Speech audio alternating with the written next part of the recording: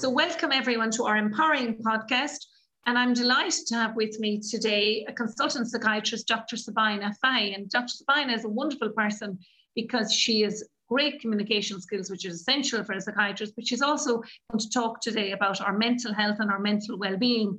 And Sabina, it was consultant psychiatrist with HSC. She specialised in psychiatry and adult psychiatry, a psychiatry of later life. She's also involved with postgraduate training of medical students and also doctors training for psychiatry. And she's also done a lot on meditation, and she's done a master's in leadership in healthcare as well. So delighted to be joined by Dr. Sabina Fahy. Dr. Sabina, I'm delighted to be talking to you because I was particularly anxious to talk to a psychiatrist because we're hearing so much about mental health, particularly with COVID, and you're very experienced. You're a consultant for 20 years with HSC, and you've specialised in psychiatry in later life and in adult psychiatry. And of course, you're also very involved with educating students, and you're an examiner with a college. How did you get involved in psychiatry, Sabina? Can you tell us? Well, I suppose my entrance to psychiatry was a little bit circuitous because I did some general medicine and a year of pediatrics actually before I finally decided to do psychiatry. But when I was working in pediatrics, which I loved, I thought I might kind of pursue that as a career. But actually, when I was one evening I was on call, there was a girl admitted, a 12-year-old girl admitted to our pediatric ward, and she was suffering with anorexia nervosa. And I suppose it struck me that, you know, whereas when children came in and they were physically unwell, sometimes they were very unwell initially, but once you treated them, they made a very quick recovery. Whereas with this poor girl with anorexia, there were so many different facets involved. Like there were so many factors in her, both her presentation and, you know, her diagnosis and her management. And I was fascinated that when the consultant psychiatrist would visit the ward to review this girl, that, you know, she would come with members of the team. And this, I found this fascinating, you know, that this idea of working kind of with the people on a team. So I suppose from that, I thought, well, I'd try psychiatry and see if I liked it. I liked it as an undergraduate, but I suppose every discipline I did as an undergraduate, I kind of thought I might do this as a career. I kind of loved all of them. But when I started doing psychiatry then, I found I had a real love for it. I had a real enthusiasm for the specialty. And as I was going through the different specialisms within psychiatry, again, I kind of liked almost all of them as I was doing them. But then I met a couple of people that were very inspirational for me in my career. And that's why I chose psychiatry of later life, to pursue psychiatry later life. So then I ended up doing dual training in both general adult and psychiatry of later life, because as a consultant on call in Ireland, you always have to cover general adult, you know, of course. And of course, one of the things you didn't tell us is that you're a very empathetic and caring person, of course, Sabina, and that's the real reason that you went into psychiatry, you know, because you mentioned their anorexia. Of course, anorexia is a particularly difficult condition to treat and unfortunately very common. Yes. And as you said, it has a lot of facets, and one of them is a low self-esteem, isn't it? Which is one of the big factors. And I suppose we're talking about empowering people, and a low self-esteem is one that we see a lot, isn't it, in anorexia in particular? Yes, absolutely. And I suppose like subsequently in my career, I wouldn't have had a lot of, you know, face-to-face contact with people, with certainly in general adult, who would have had anorexia. But as you say, issues with self-esteem, I suppose, you know, they're particularly prevalent, I suppose, in people with anorexia, but you see them throughout all of the age groups. And even, you know, in psychiatry of later life, you would have people coming to you who would have, you know, amazing life stories. And yet to talk to them, they had so little regard maybe for some of the achievements that they had during their lifetime. So I suppose that's something that, as I said, you can see across the spectrum of ages maybe, you know. Exactly. And I suppose one of the things as psychiatrists, as you said, is it's the large team. So not only are you medically treating people, Sabina, but you're doing cognitive behavioural therapy, you're doing counselling and so forth.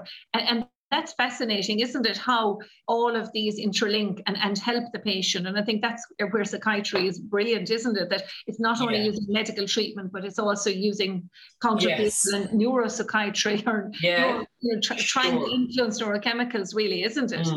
Well, and I suppose, psychiatry gets a lot of bad press at times in terms of, that we prescribe pills and that's the only solution that's offered.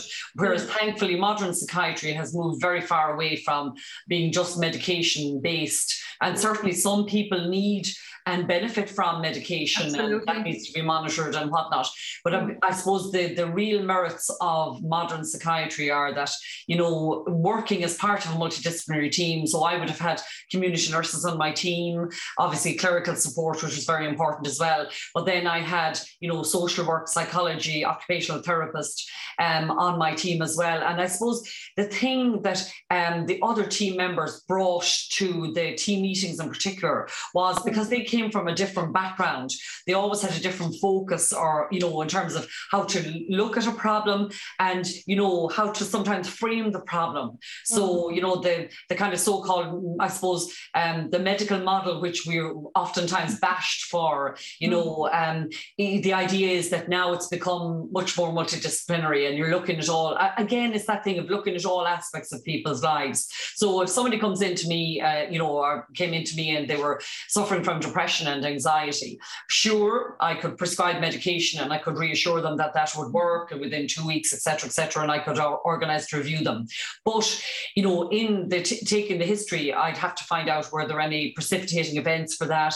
How was their social circumstances? And were there any difficulties with family, any financial difficulties, any health difficulties? And then what were their networks like? There's been a lot of study done, from the Mercer's Institute in Dublin about looking at social networks and how that impacts on depression and anxiety, presentation of symptoms of depression and anxiety, and even the networks impacting like loneliness, having a huge impact on how people. COVID, aren't we now, Sabina? We're hearing those stories, particularly with COVID and particularly with elderly, being locked in. We found, our presentations like really in the first couple of months back in like the March 2020, we found actually that our referral rate dropped. But the reason for that, looking back on it retrospectively, was clearly because people weren't presenting to their GPs. They were afraid to go and they weren't being seen face to face. So a lot of the referrals weren't coming to us. So in fact, when the referrals started back, they increased exponentially. And what we found was that because people had delayed going to their GP, we were seeing people in far more severe presentation. And also that whole thing about it was like COVID really has been devastating for older people because families trying to protect them and cocoon them, they weren't visiting them. We're social people, aren't we? Absolutely. We need that network. We're made that. Absolutely. And cognitive behavioural therapy, how does that work, Sabina? I'm very interested in the whole, how does that work? Tell us as a psychiatrist, obviously we've read, but how does it work in clinical terms? Well, I suppose I'm not a cognitive behavioural therapist. Well, I know you're not, but you use it. Yes, so I just know the theory behind it. And so the idea, I suppose, is that I did my apologies. Yeah. You're all right. That you look at the way people, their thoughts about things, how their thinking influences their behaviour. And if you can change, sometimes we develop negative thought patterns, and they can influence our behaviours and vice versa. So it's really about trying to work with people to look at what sparks a thought, how the thought makes them behave, and how that can become a cycle of kind of negativity and anxiety. And then when you challenge when they change the behavior and change the way of thinking, then all of a sudden you can make that cascade into a more positive. That's a more positive. Fantastic. It's fantastic. Is it wonderful, Sabina, the way things have evolved, how we've become more holistic in medicine, the way we've looked at the bigger picture? Isn't it fantastic how that has graduated and evolved, isn't it? Absolutely. Yeah. And the other great thing, I think, when going back to that whole thing about kind of stigma in psychiatry, I think the other fantastic thing that's happened, in the modern era for psychiatry is that there's a lot more interdisciplinary working across not just psychiatry, but with, certainly in old age psychiatry, I had a very close contact with my geriatric colleagues, my colleagues in geriatric medicine or in elderly care, and, working with GPs GPs, working with physicians, working with, you know, people in the community, the kind of voluntary services or voluntary agencies in the community. So that all has to benefit older people. Absolutely. You have that, you know, that kind of cross-working. I think it has to be beneficial. Absolutely. And even in psychiatry, one of the frustrating things, I suppose, for all of us across medicine, but is the lack of services. I mean, you're a multidisciplinary team, and yes, counselling, which you need, and CBT, and all of these things, they need to be a lot more. I know there's been money given, but Sabina, it certainly is under resource. What's the word? Resource. Yes, exactly. Yes, yeah. I suppose when you look at, again, I wouldn't be an expert on the figures, but certainly, you know, we have a lot less funding than a lot of other countries in Europe. And the funding in mental health has been, I suppose, challenging. It's been cut, you know. Well, we've definitely seen reductions over the last 10 years, without question. And I suppose it begs the question why, because we're hearing nothing but talk about mental well-being, and you know, this has been the buzzword really for the last 5 years, and yet the funding isn't going in there. Now, I've heard that there's $1 million going into counselling, but that's nothing in the broad scheme of things. And when you think of everybody at some point in their lives is going to need help at some point. Yeah. So that's. I suppose something that strikes me though, Mary, is that, you know, in the modern era, there's kind of a distinction between mental illness and mental health. And, you know, there's a huge focus on mental health, and that's really, really important. And before I digress, I just say that I think you know, the whole idea about mental health, people looking after their mental health and their kind of personal mental health, taking responsibility for it, I think that should start in primary school and most definitely in secondary school. Yeah. But going back to the whole thing about mental health and mental illness, I suppose in psychiatry, in acute psychiatry, what we genuinely deal with on a day-to-day basis is actually mental illness. You know, so most of the time when people come in or referred in to us as kind of a secondary service, they're mentally ill. So the whole kind of thing about mental health, and I think that causes confusion in relation to funding personally for mental health services, because I think there should actually be this, you know, dichotomy, because they are different entities, really. Yes, if people have good mental health, they may not present to, you know, we'll say psychiatry, acute psychiatry, if that makes sense. And of course, the other problem as well, sorry to cut across you, Sabina, is that because of this sort of, you know, stigma with it, people are not presenting. So we see suicide figures have gone up, and there's a big talk about it and trying to get rid of the stigma, which is only right. But yet, there is a stigma about presenting to psychiatry. So how do we get rid of that so that we can help people who are crying out for help? Yeah, I suppose, you know, I think a lot of funding is going into, you know, the kind of ancillary services, like some of the kind of community counselling services and, you know, some of the other kind of voluntary bodies that are available for people to approach. But I think one thing is that, you know, like I do think the media have a part to play in stigmatizing mental illness, because, you know, sometimes when a tragic event happens, it's a tragedy absolutely for the people that are directly involved in it. But actually, it's oftentimes a tragedy for the staff that have been caring for those individuals if they've gone as far as mental health. And I think sometimes when those stories are sensationalized, oftentimes, you know, psychiatric services or staff working at the coalface, they can't comment on an individual case that's kind of splashed all over the papers, because obviously you can't do that. You can't get into the personal detail of a particular case. So oftentimes it's hard to defend what is a one-sided story that's being portrayed.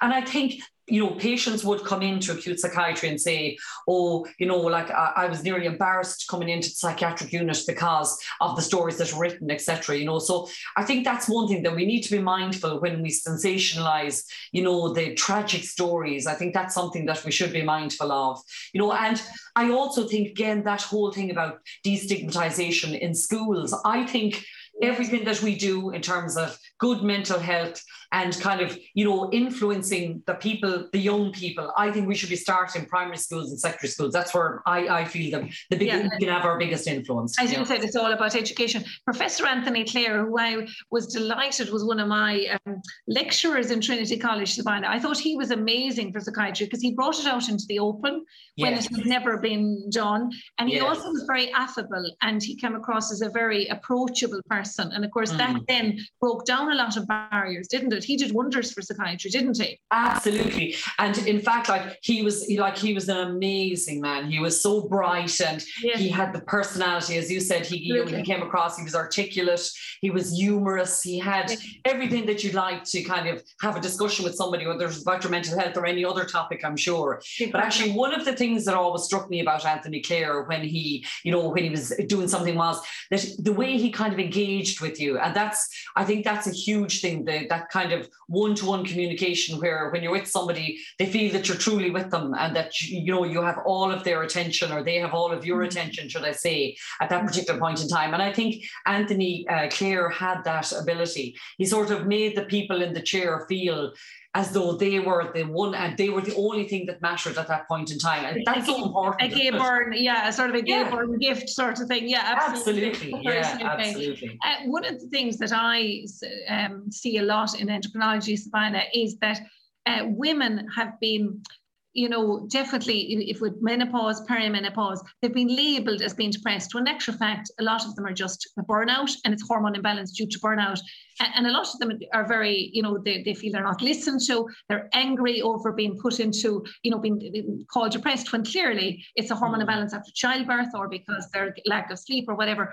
What can we do to change that? Because that's a big problem, and women are quite angry. You know, certainly patients that I see would be very angry that they're being, you know, classed as depressed, when clearly it's just burnout. Yeah, I suppose we're not great as women, I think, regardless of what area in life we're in. I think we're not great as women for looking after ourselves and being kind to ourselves and looking after our own, you know, physical, mental, psychological, spiritual health, whatever you might say.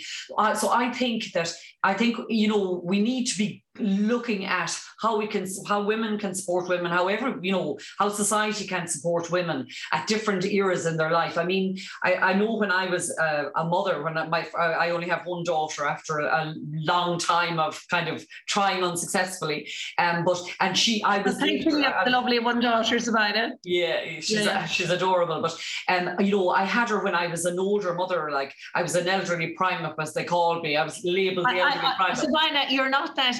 I hate this geriatric mum. You're not. You can have it. Not at all. Absolutely. You were fabulous. Not at all. We need to stop that as women. Yeah. I know. But actually, you know, I felt a little bit insecure because of the fact that I was an older mum.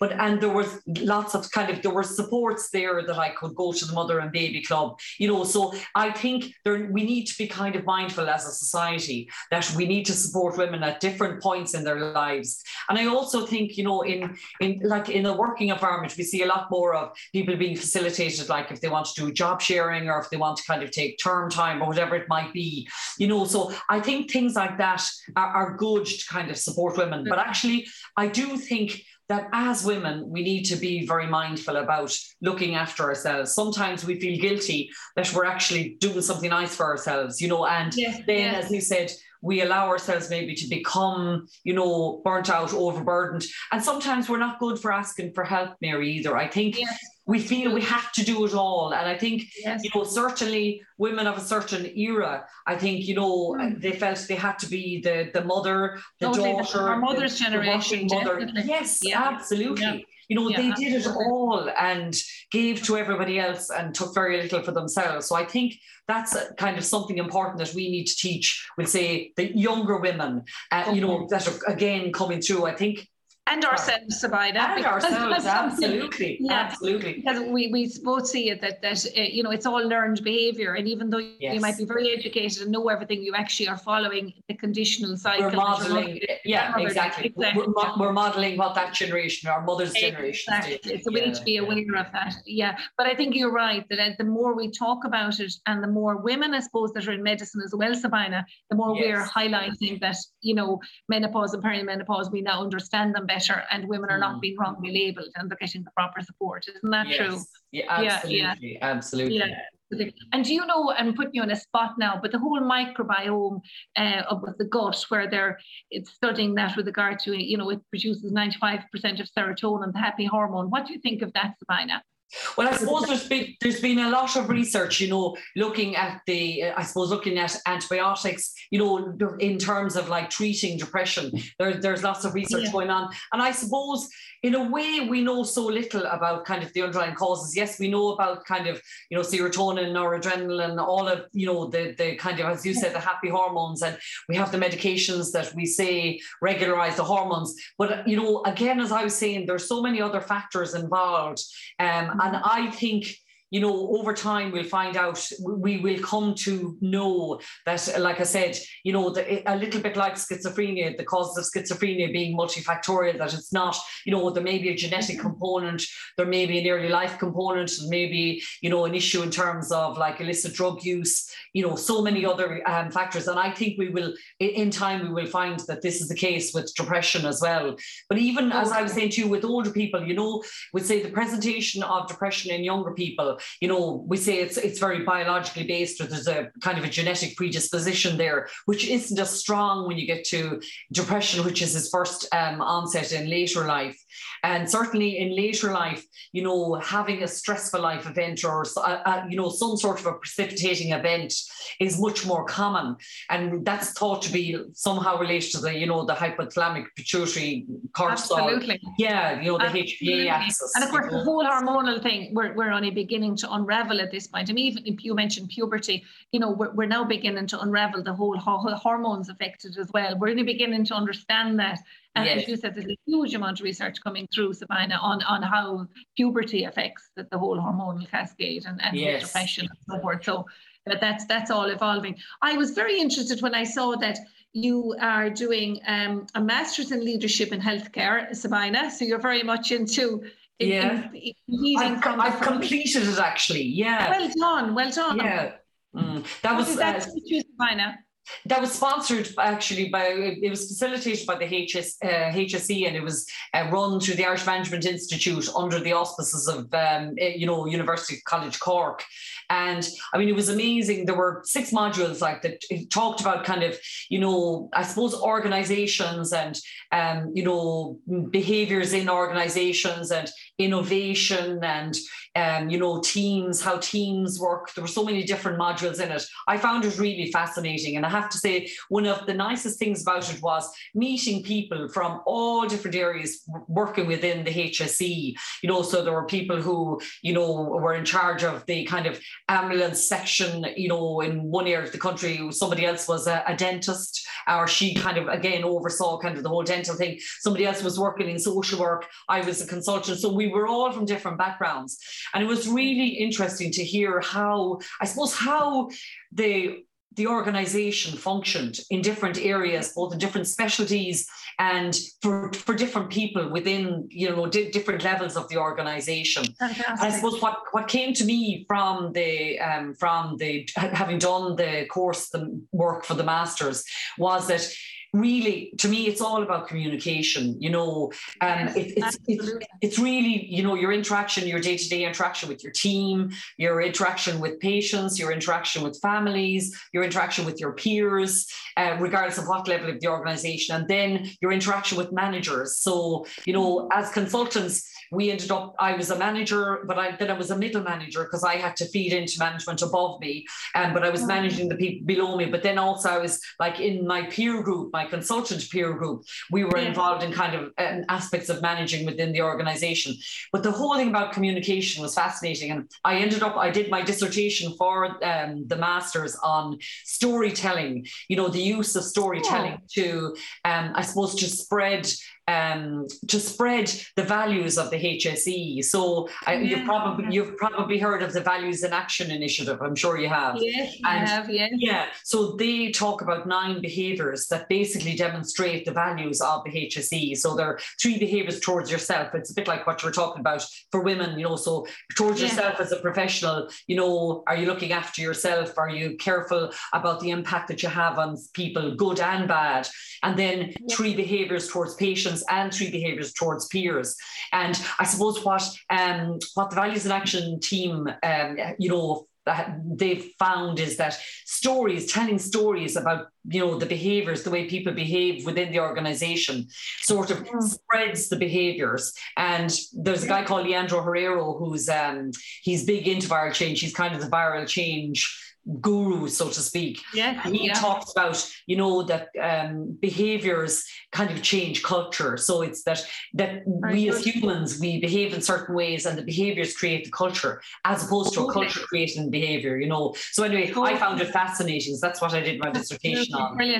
Brilliant. And as a psychiatrist, being acutely aware of mental illness, how did you look after your own mental health? Because obviously it's a very stressful job when you're dealing with people acute mentally ill. How did you how did you look after yourself mentally?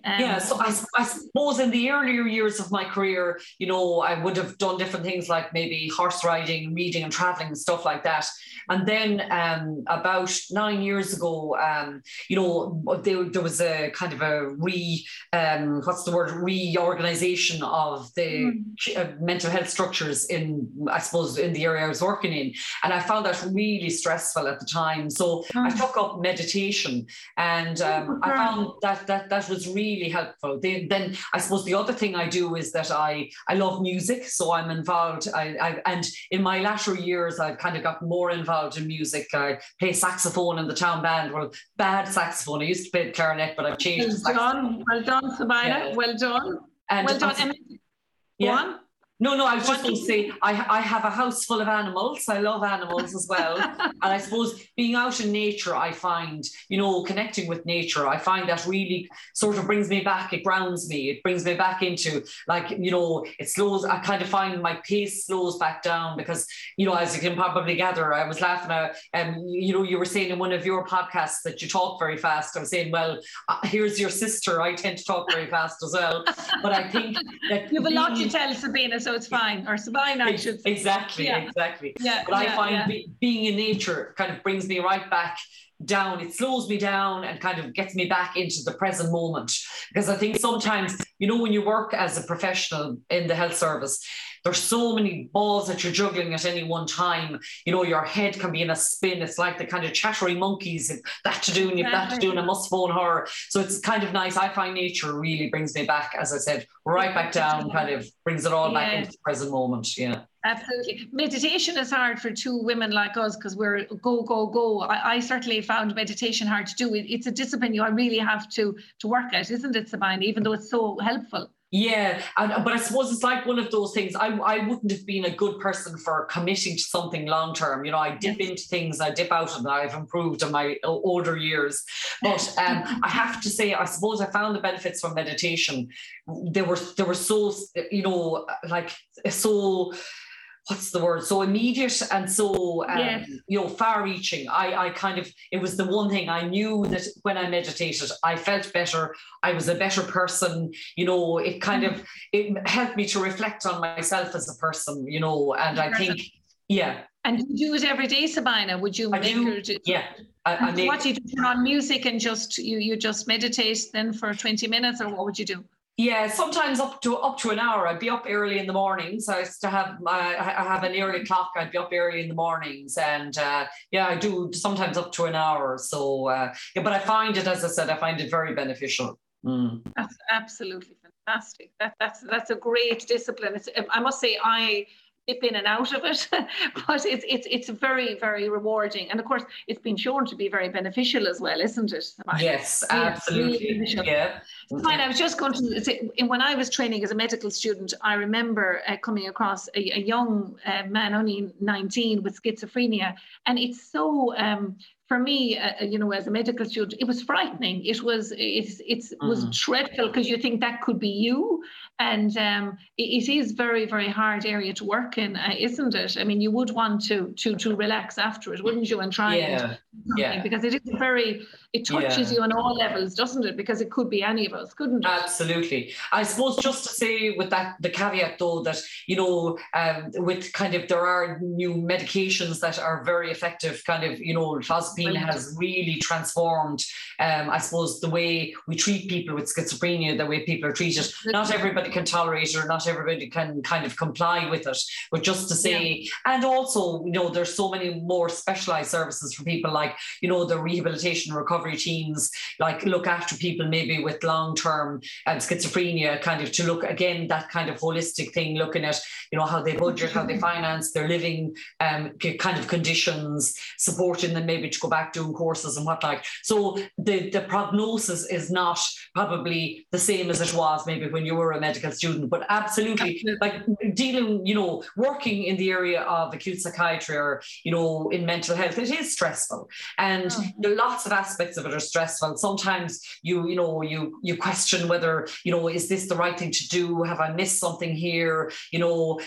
Somebody's gotten cross with you because, they've missed their point and you can't facilitate. There's so many different things. There's kind of the fight for resources, trying to get day hospitals, trying to make sure that if somebody goes on maternity leave in your team, one of your, your allied health professions, you get them replaced, or one of your community nurses is off for some reason. So all of those things are stressful. As I'm saying, sometimes you feel like, you're juggling the world, and you're kind of, that guy in the circus that has all the plates up on the little sticks, and you're running from stick to stick trying to make sure that none of them fall. So yes, I have to say it can be stressful. So that's why it's so important to, consciously look at the things that give you relief, and, like whether that's humor, music, art, meditation, nature, sport, animals, travel, whatever it might be. Yeah, we have to be in tune with ourselves. Yeah, absolutely. You find the thing that gives you, that kind of relief and that release and that sort of complete switch, so that you don't bring work home with you, and that, you're not bringing your home life into work. A guy, one of my colleagues, he had a very good saying, was that when you came into work in the morning, you left one kind of persona, as in one set of problems behind, but you never brought them into work. And likewise, you tried not to bring your work problems home with you as well, because both areas will suffer if you bring problems from one to the other. Totally. And I suppose the worrying thing is drugs having a huge effect, aren't they, causing schizophrenia. It's a big problem, isn't it? And I suppose it's good that we're making people aware, because I think to frighten people that this can actually happen, I think is a big factor, isn't it? Yeah. But what's lovely, Sabina, I suppose, is that we're now way more aware of our mental health, aren't we? Everybody's doing a lot more to self-care, and even like high stressed emotion can cause so many psychiatric illnesses, as we know. And we're also aware of, how dynamics, I suppose, aren't we? And we're looking than we ever did before. Yes, and I suppose if you look, I keep harping on about, I think change should be instituted. I keep saying it at primary school and secondary school level, but actually I know, kind of having had my daughter come through primary school and she's midway through secondary school, there are great supports, and if somebody is struggling, like they're offered kind of psychological assessments, and they're offered support, and the teachers are so much more in tune, so I think that a lot has been done in education, I think, to support children.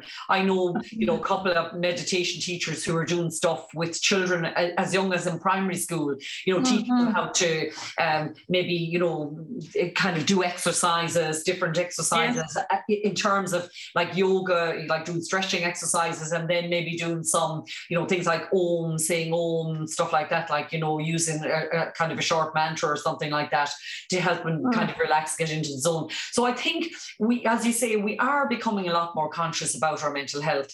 And I think, that's why it's really important to kind of, destigmatize mental distress, promote mental health. But as you said, when people are feeling distressed, that they know it's okay to go and ask somebody, and sometimes I suppose the tragic thing is that there are the resources there, but that, I think for teenagers particularly, and maybe young adults, maybe particularly young men, I think sometimes, the resources might well be there, but maybe they don't always avail of them because for whatever reason they're locked inside themselves or whatever, they can't kind of go outside of themselves.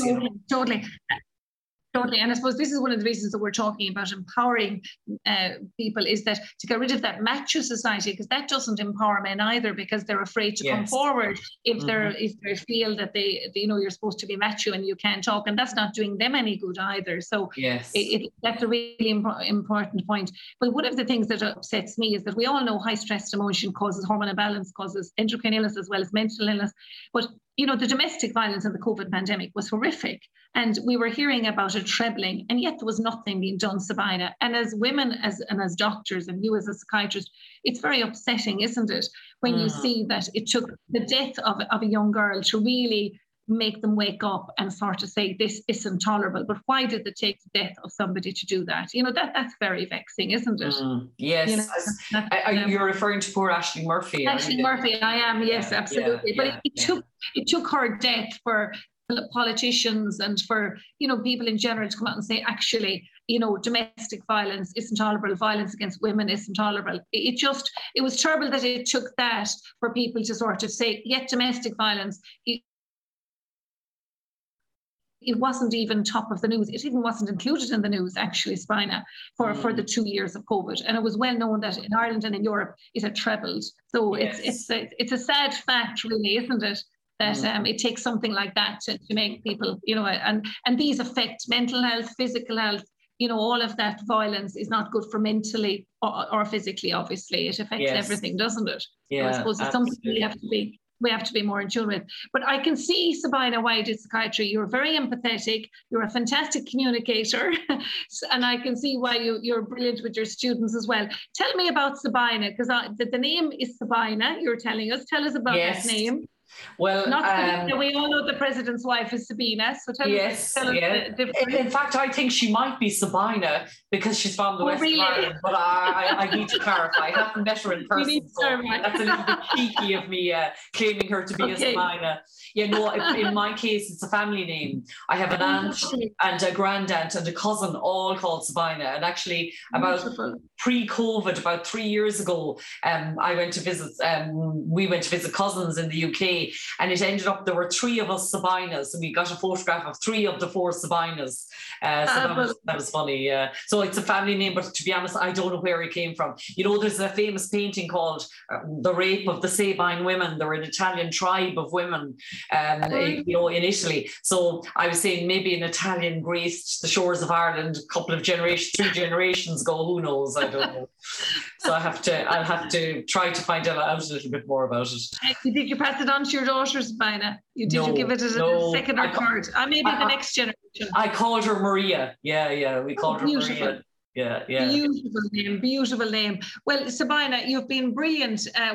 Where to from here? Because you've done, psychiatry. You're involved still very much in the college. You're involved teaching students, and you're now empowering us all and telling us all about mental health and psychiatry, which is fantastic. Where to from here? Where do you see the next 20 years?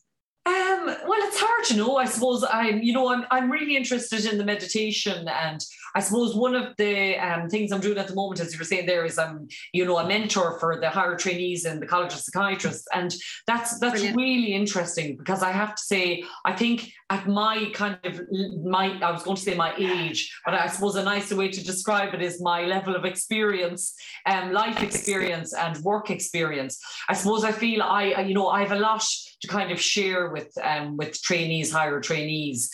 And one of the big focuses for the College of Psychiatrists, I think we're probably ahead of some of the other colleges in the way we support trainees. So every, basic trainee and higher trainee, they all have like this dedicated 1 hour supervision every week.